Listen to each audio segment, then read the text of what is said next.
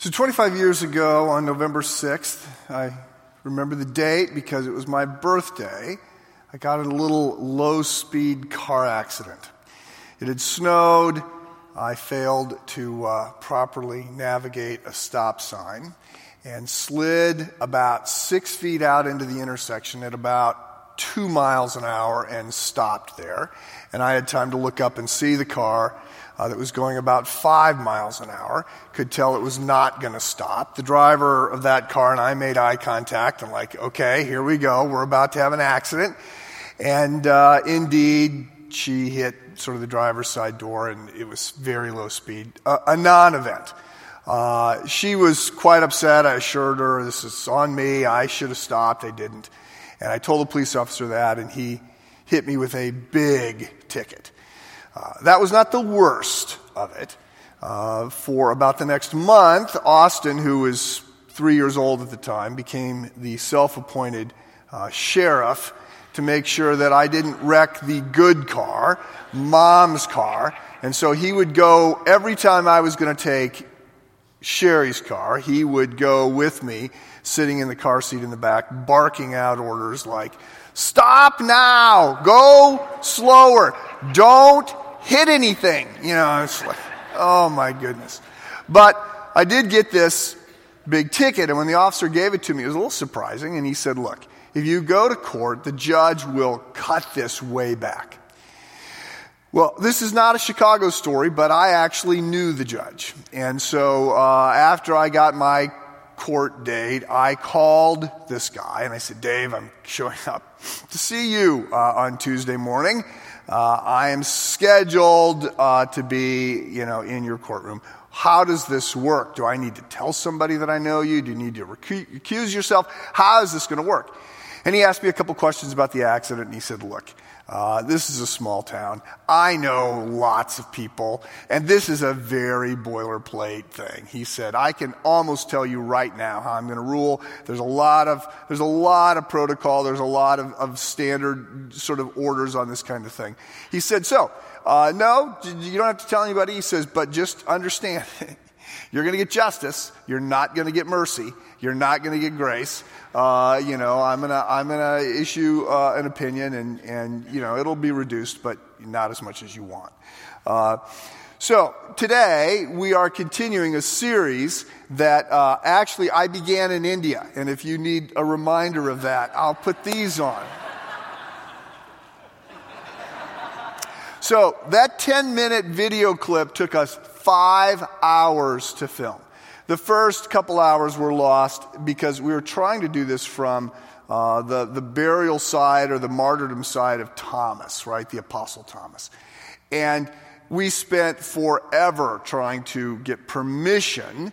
We have a whole film crew out there, and they will not give us permission to film anywhere close. They won't even let us in the end film in the parking lot of that place. So finally, okay, we drive back, and we try to do it at the HBI campus. And we couldn't get 10 minutes without some loud noise interrupting everything. There's a lot of people in India.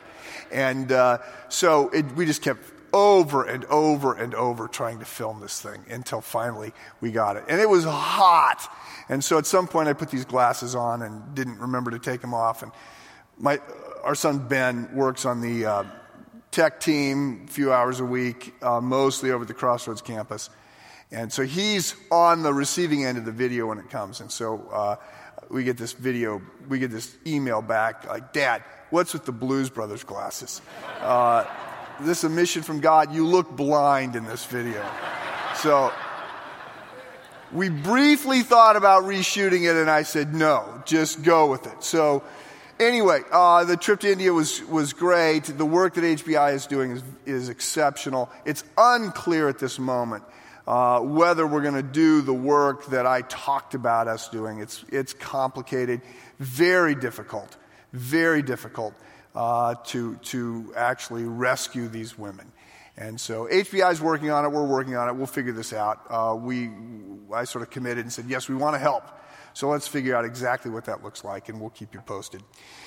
So anyway, I started this series, Kingdom Come, and talked then a little bit about this idea of the kingdom of God, right? That a kingdom is where the king's rules apply. The kingdom of God is where God's rules, God's heart, His grace, His love, His mercy, His ethic, right, is in place. Whether that's a geographical area, such as heaven, whether it's our heart, the kingdom of God is coming, it's expanding. And so we're looking at that, and in particular, in Luke 18, we have a parable to sort of set things in motion about prayer and about persistence and justice. And it's the parable of the unjust judge. It's Luke chapter 18. Let me read beginning with verse 1. Luke 18, verse 1 through 8. Then Jesus told his disciples a parable to show them that they should always pray and not give up. He said, in a certain town, there was a judge who neither feared God nor cared what people thought. There was a widow in that town who kept coming to him with the plea, grant me justice against my adversary. For some time he refused, but finally he said to himself, even though I don't fear God or care what people think, yet because this widow keeps bothering me, I will see that she gets justice so that she will eventually come, and so she won't eventually come and attack me. The Lord said, listen to what the unjust judge says. And will not God bring about justice for his chosen ones who cry out to him day and night? Will he keep putting them off? I tell you, he will come that they will get justice, and quickly. However, when the Son of Man comes, will he find faith on the earth? So there's a few things to note here about this story. There are some of them that are obvious. We've got a contrast here between a man and a woman, between somebody that has power and somebody that doesn't, between somebody who's arrogant and someone who's broken and persistent. Some of the things about this parable are perhaps not immediately obvious. So let me just say, this parable comes as sort of a capstone on a section of Luke's gospel that is unique to Luke. So there's 4 gospels. Matthew, Mark, and Luke are a lot alike. They follow a very similar pattern or outline. We call them the synoptics because they're so synonymous. John is quite different. But Matthew, Mark, and Luke are quite alike. But there is some material in Matthew that's not in Mark and Luke, and there's some material in Luke that's not in Matthew and Mark. Mark is very short, doesn't have much of anything that isn't covered by one of the other 3 Gospels. But Luke has this extended session with a lot of stories and a lot of parables. And it's unique to Luke, so the lost coin, the lost sheep, prodigal son, all only found in Luke's Gospel. It started in Luke 13. We're coming to the end of that. Not entirely, but we're coming to the end of that. And this parable is a little bit of a capstone, and it follows immediately a Q&A session between Jesus and his followers, his apostles, in which they have asked, how does this end? Right? When does it end? When are you coming in power? Right? When are things going to get made right? What will that be like? And Jesus has reported to them. Jesus generally answers questions with questions, or he answers them in ways that you've got to think a long time about what he said. What he has answered to them in Luke 17 is that it's going to be hard and dark, and there's a heavy passage. And then immediately after that, he tells them this story. So as we understand the story, as we interpret this story, we need to keep that context in mind. Second thing that we need to understand is that Jesus, in telling this story, sets up an extreme situation. Okay, so this widow has been wronged twice. So somebody wronged her, and now she's been wronged by the judge, who perhaps has been paid off by somebody. So she's not getting justice. The fact that she shows up in the courtroom suggests that this is not going to go well. right? So in that culture, women did not have many rights. So for a woman to show up in court without a husband or a father or a brother or a son or a nephew or an uncle or some male neighbor to advocate for her almost immediately sets up her to fail. So she's pretty desperate and pretty lonely in this setting. In that culture, generally, when a man died, the property, the collective property of the husband and wife would go to his brother, not to her. And then she would generally become a second or a third wife to this other man, which is barely a step above sort of prostitution. And then when that brother's money is gone, then she's probably put out on the streets.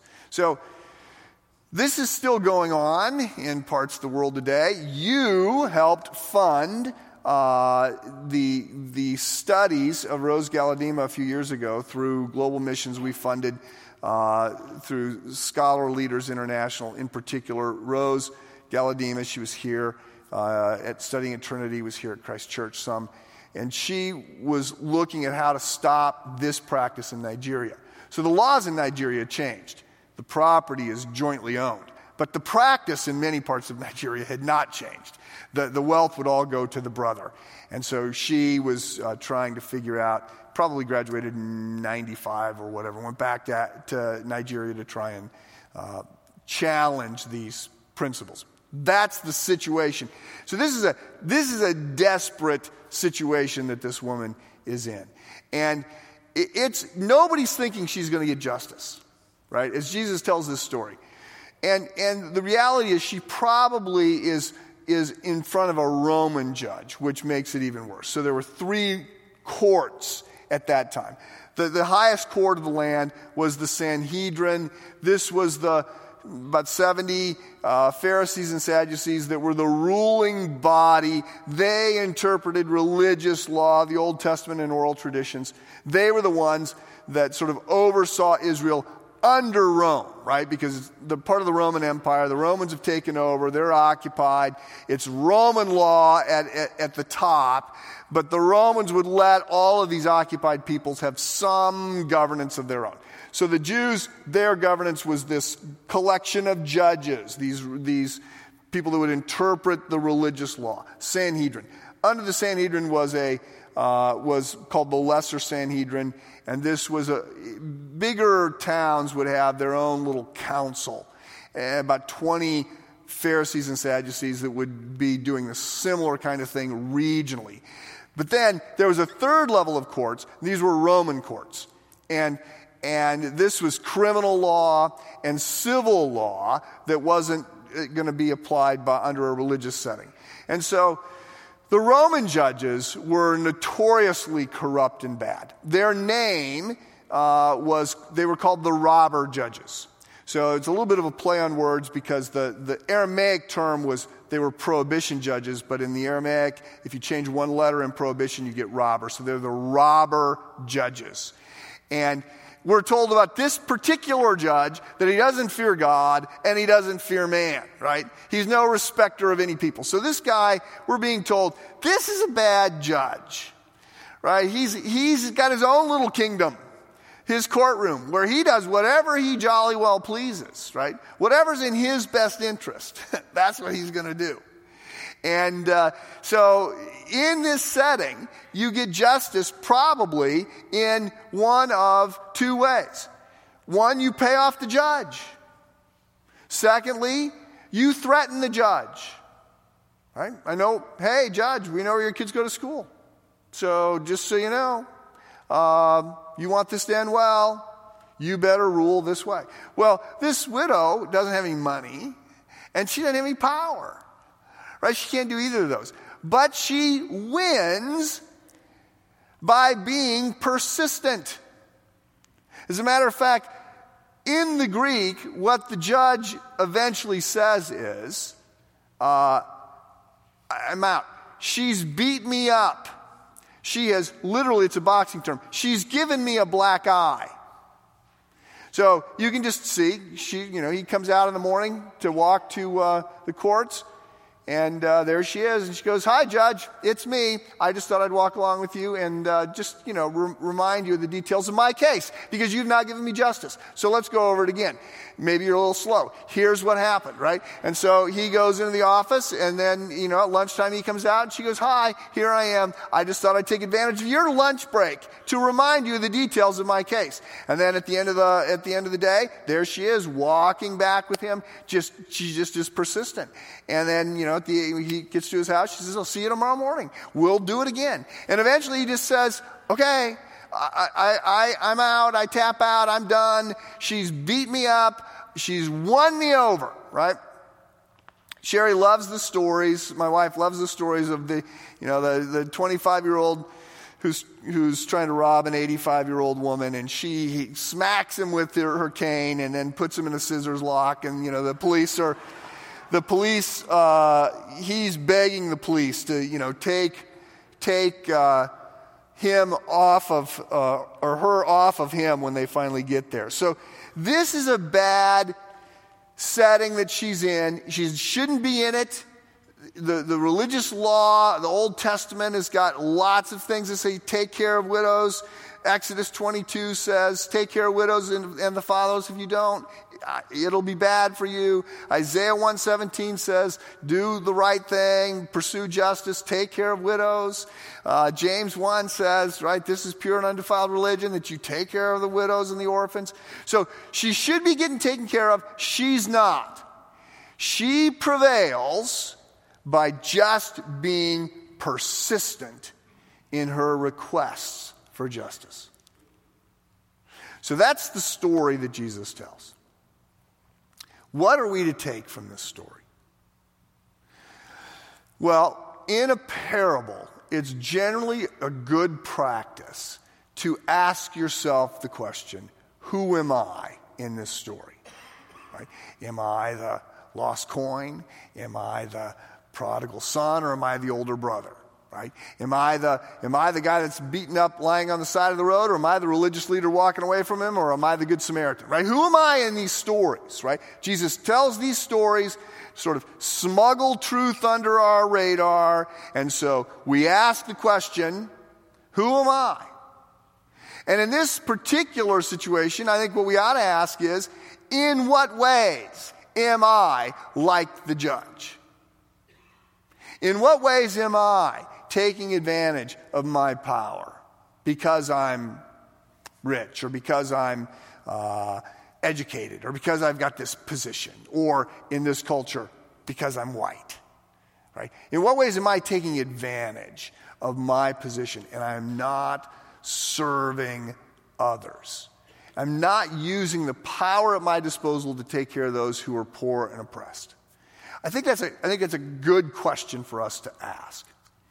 But there's actually a different message being given here.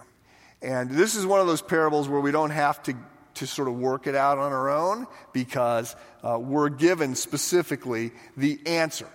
Luke 18 opens with it saying, Jesus told his disciples a parable to show them that they should always pray and never give up. Okay, so we don't have to wonder what the message here is. The message is always pray and don't give up. Okay, be persistent. Be persistent. So the context here is of a chaos, right? Because Jesus has just been telling answering these questions about what's it going to be like, when you come back, when's this going to happen, the kingdom unfolding, what are the details there? And he's talked about it being really hard. And then he says, let me tell you a story. And the message of the story is, always pray. Pursue this. Endure. Right? It's not going to be easy, but don't give up. And the contrast here, and this is common in Scripture, is if this person will eventually give you justice, right? If an earthly father who's broken in so many ways will give love and care to his own kids, how much more will a loving, perfect heavenly Father give us what we need. And here it is. If this judge, this loser, this no count, this self-serving windbag, this guy that is broken and ugly in so many ways, will eventually hear the pleas of this desperate woman, how much more will our loving Father hear our request and answer? So, for the last 6 months, I've been doing some work, especially the last month, I've been doing work on the fall series, next fall. And the sermons next fall are going to be out of the first 6 chapters of Daniel, in which Daniel and his comrades, Shadrach, Meshach, Abednego, they've got this internship in Babylon, which they don't want. But they have been absconded, right? The Babylonians have overtaken Judah, and they've taken all the people into exile. And there's a few of them, these young men, that get pulled into the palace, and they are going to be educated.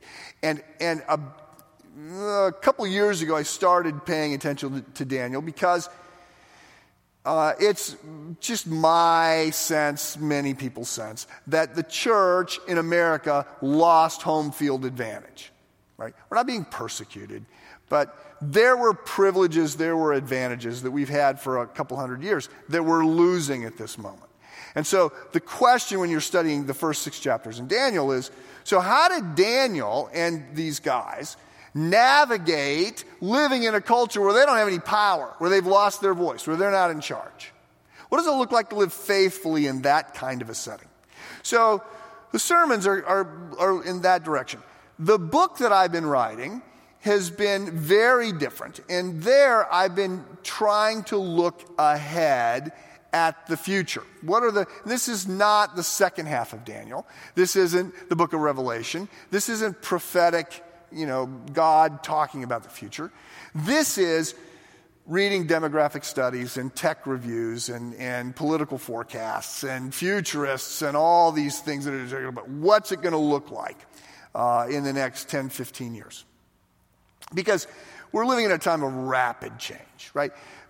There are more scientists and engineers alive today than there have been if you add up all the scientists and engineers of the past, right? So there's just a lot of change that's happening. And you can't predict the future, but a lot of this stuff is in the pipeline. And a lot of the demographic trends are in the pipeline. And a lot of this stuff you just go, okay, I just got to connect the dots and say, okay, this is where we're headed. So some of it's very fun and very cool and like, wow, that'll be interesting. But some of it's pretty dark.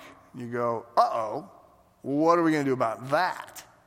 Uh-oh, that's not good. Why isn't anybody working on that, right? So looking ahead, I think there are ways in which life will be easier and better, and I think there are ways in which things are going to be a lot harder and more challenging. And so this is a good message for us, right? What do you do when things are hard? What do you do when there's chaos? What do you do when things are broken? The message of Jesus is you pray. You pray, you pray, you pray, and you don't stop praying. Now, some of you would say, well, been there, done that, and it doesn't seem to work. Right? So, let me be clear. Right? God is not a vending machine. We don't get to put in our prayer and then get out what we want. Right? What we are being told in this parable and in other places in the New Testament and Old Testament is that the God of the universe hears our prayers. Okay? And that he will answer our prayers. But the answers will be his answers in his timing. Right? And here's what I think we can take to the bank. The answers of God would be the things we would ask if we had perfect wisdom and insight.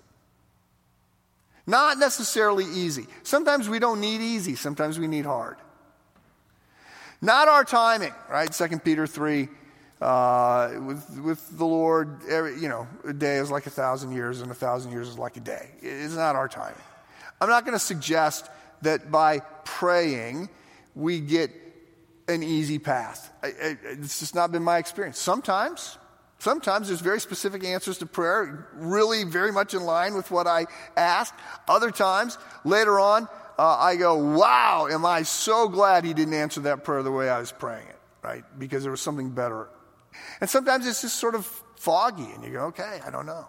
But here's what I know. God hears our prayers, and we need to pray. The very act of praying, the very act of the submission and the interaction and the listening to God and the coming into his presence forms our soul in ways that helps us survive what's going on.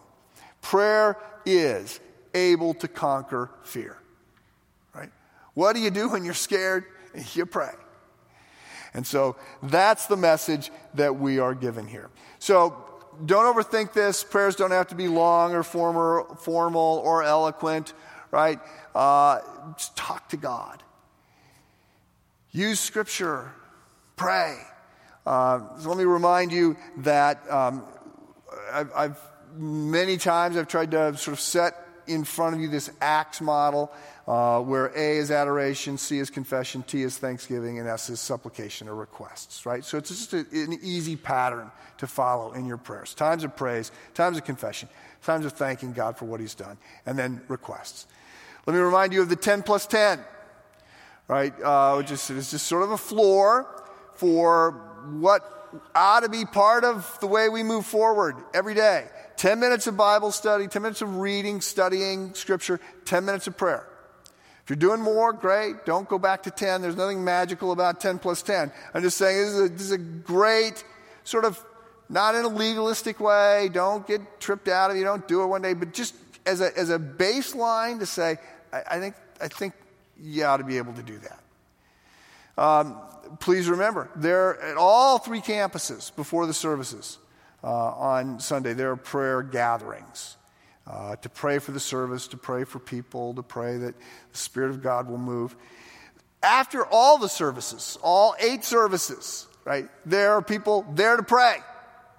So they're there to pray with you, so you have an opportunity to pray. In your small groups, make sure that part of what you do when you gather every week is you pray together.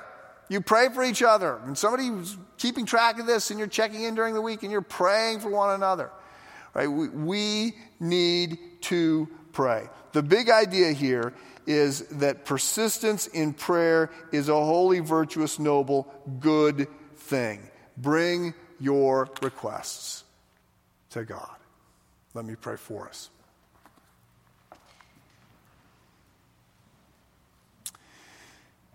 Lord God Almighty, we come before you unaware, unable to fully comprehend what an amazing thing it is that we could